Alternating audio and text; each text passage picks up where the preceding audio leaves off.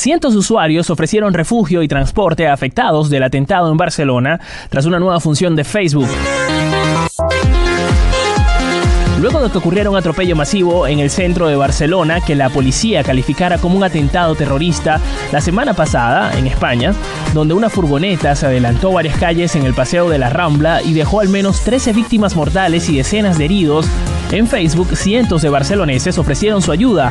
La red social activó la función Safety Check, con la que los usuarios que viven en Barcelona pudieron informar a sus contactos de que se encontraban bien sin necesidad de actualizar su perfil. Esta función también habilitó una página especial con información sobre el ataque, un resumen de los contactos que fueron informando su estado y una lista de actualizaciones de personas que ofrecieron ayuda. A tan solo horas del atentado, hubo más de 800 publicaciones de gente que ofreció trabajo voluntario, transporte, agua, comida o refugio. Tu streaming de información. Touch te conecta.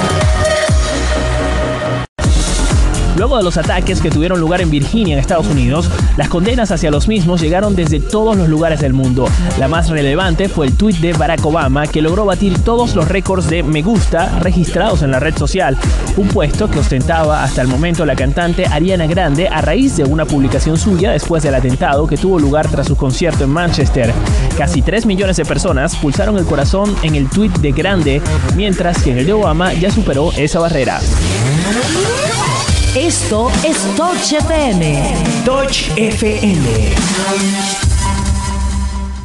Estás escuchando la estación oficial de Touch FM en Anchor. Recuerda que puedes hacernos call-in para que sepamos tu feedback y así nos puedas recomendar aplicaciones o todo lo que quieras comentar acerca del mundo de la tecnología. Y no olvides hacer eco o agregar este audio en tu estación para que muchísima más gente nos conozca y así pueda crecer esta comunidad de Anchor. Touch FM es una producción de Javier Ross con la asistencia de Jackie Arasi. Les habló Ricardo Miranda y también me pueden conseguir colocando Ricardo Miranda en Anchor y en las redes como @popinteractivo. Quedamos en Touch.